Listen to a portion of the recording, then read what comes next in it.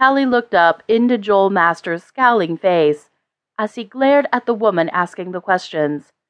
He wore a pale blue shirt and dark blue jeans, and held a light brown hat in his right hand. "I heard she was a dried-up has-been looking for a rich husband." Clara stood, running her hand down her tight dress, as though wanting to bring attention to her trim figure. But her smile drooped when Joel didn't look in her direction. "You'd know all about that, wouldn't you?"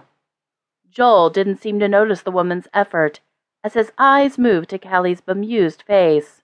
"I think I owe you an apology."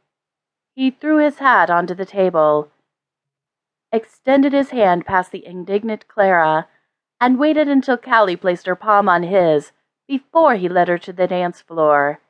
He moved her closer to him, his arms around her as the band started to slow dance. Callie recognized it as a faster song, but it suited the slower beat. "I'm sorry about Clara," Joel muttered as he gathered her against his broad chest. "Is she a friend of yours?" Callie asked, looking up into his face.